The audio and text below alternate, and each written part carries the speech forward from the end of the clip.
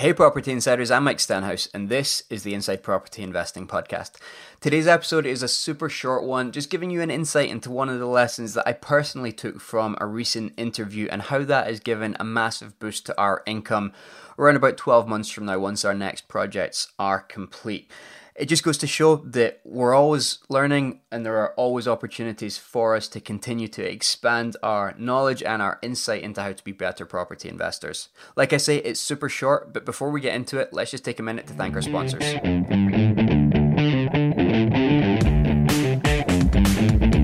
Since we started working with Harvey Bowes for our own mortgages around 3 years ago, we've been blown away by the service that they offer, and in that time, they've continued to get better and better.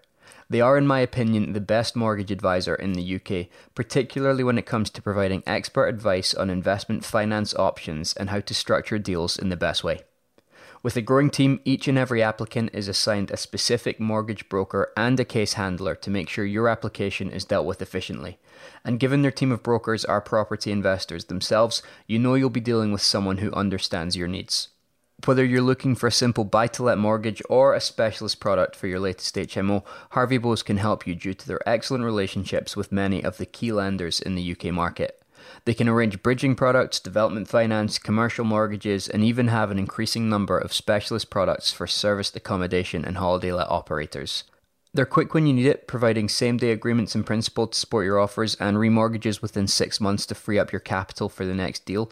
And they have a growing expertise in helping expat and foreign nationals obtain investment finance as well. Whether you've got a finance-related query or you're ready to submit a mortgage application, I can highly recommend the team at Harvey Bowes. Get in touch via harveybowes.com or call them on 02921 754 150 and remember to tell them you heard about them on the podcast.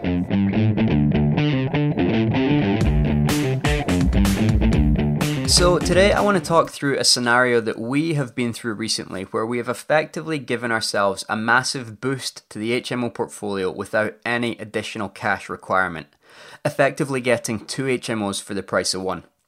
Now, this isn't rocket science, and I'm not about to tell you that we've gone and stolen a house or anything like that, but it is such a simple thing that my stubbornness had made me overlook for so long.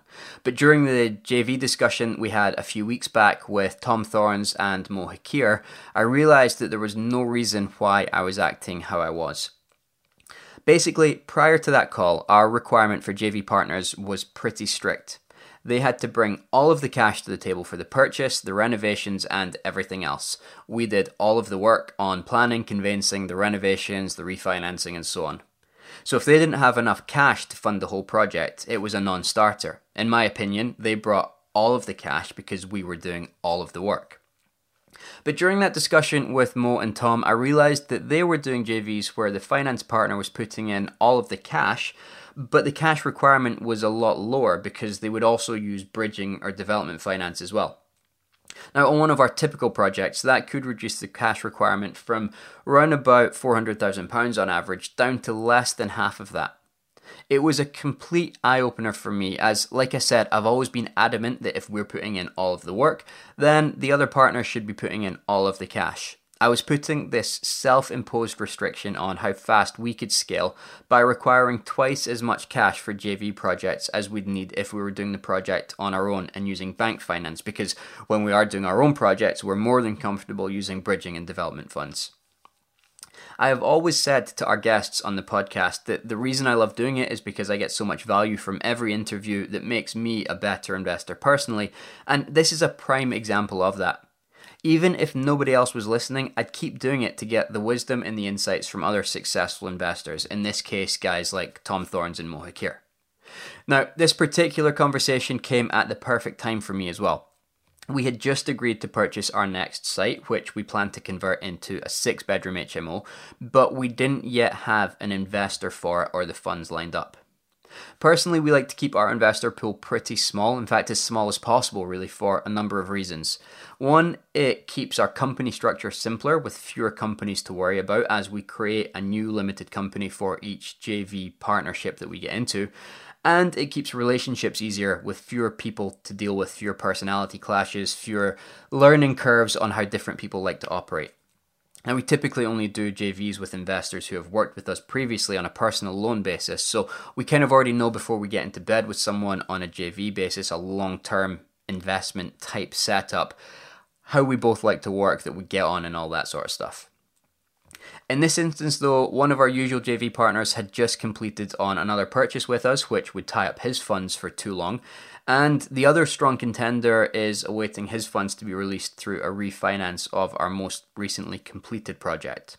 Now, we've got 4, maybe 5 JV partners that we have worked with in the past and are happy to work with in the future, but in this case, they were all in some way engaged and there were no funds available to do this deal.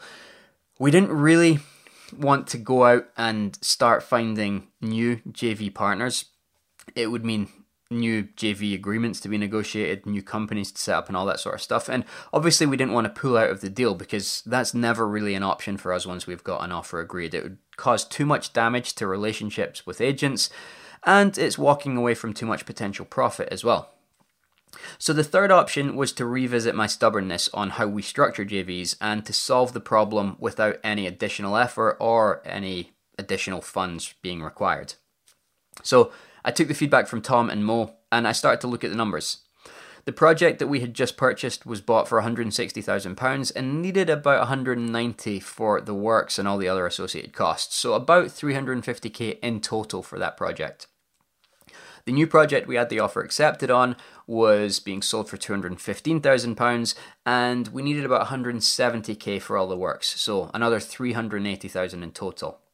You combine the two of them, and with my usual approach of requiring all cash, this would need £730,000 to complete the two projects and get them refinanced. So I sent our investor on the first project an email with kind of provocative subjects saying, how would you like to do another HMO without it costing you any more money? Obviously that intrigued him and we got together and went through the numbers, and with a 70% bridge on each property based on the purchase price, it would reduce the total cash needed from £730,000 down to £460,000, which is a pretty significant reduction and only £100,000 more than the funding that the first project required on its own if we did that on an all-cash basis. Now we can reduce that £100,000 difference further by getting additional development finance on one or both of these once planning is approved, but depending on the timescales we might not actually need to, as one may be refinanced before the other one is actually complete, so the same cash can be used to fund both projects. The one project on its own would have made us over £25,000 profit per year, so still a great deal, but the two of them combined will double that to over £50,000 profit per year. Now our JVs are typically on a 50-50 split, so both of us will take away £25,000 profit per year for the foreseeable future, which is an amazing boost to anyone's income. Obviously there are some additional costs for valuation fees, bridging applications, setup fees and exit fees, along with the actual interest on the bridging loans as well. But all in, this will only add about 3% to the total project costs, which is, in my opinion, 100% worthwhile when we look at the long-term income that we will gain as a result. Our JV partner has gone from having one deal with one opportunity for capital appreciation and one income of about $12,500 to two deals with two opportunities for capital appreciation and two incomes, giving him in excess of $25,000 per year. Now, I said at the start that this isn't rocket science, but a simple change in my attitude to joint ventures has resulted in a massive benefit to both of us. The point of this episode isn't really to pretend that bridging finance is some sort of magic wand that you might not have heard of, but to remind us that sometimes the roadblocks that we face are purely self-imposed, and to overcome them and push our businesses forward, all we really need to do is to revisit our own rules of engagement to see how we're restricting our own growth.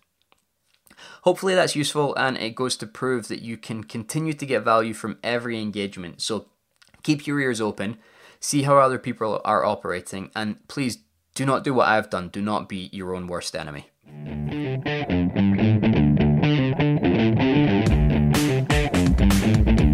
Now, I know for some of you that this episode might seem like child's play, but others of you will be sitting there thinking, I'd love to be doing deals like this someday, but for now, I just need to figure out how to get started. Well, that's exactly what we want to help you with, getting off the starting blocks, and we are delighted to announce our 8-week HMO challenge. Starting on April 16th, Victoria and I are going to take a small group of aspiring HMO investors through the early stages of the investing process to get you prepared to start making offers on your first deal. We're not going to claim that we can get you an income from HMOs in 8 weeks or even teach you everything that there is to know about HMO investing in that period of time. But we will take you through 4 critical stages over the 8-week period to get you into a position to start making offers with confidence. Starting with your own goal setting and financial planning, we will also look at finding the best area for you to invest in, the different mortgage and finance options available to you as a new HMO investor, and finally, the sourcing and deal appraisal process. During the 8-week challenge, we'll guide you through each of these steps with live calls and a private discussion group. But to fully round out your education, we're also going to throw in access to our Inside HMO Investing online course and a year's access to the new IPI community so that you continue to get ongoing support throughout the life cycle of a whole project and give you the confidence that you need to really make a great start in HMO investing.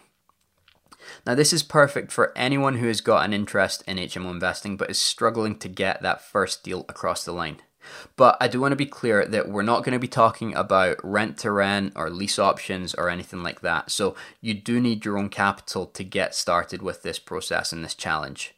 We're talking about getting the fundamentals in place to start building a long-term income from property.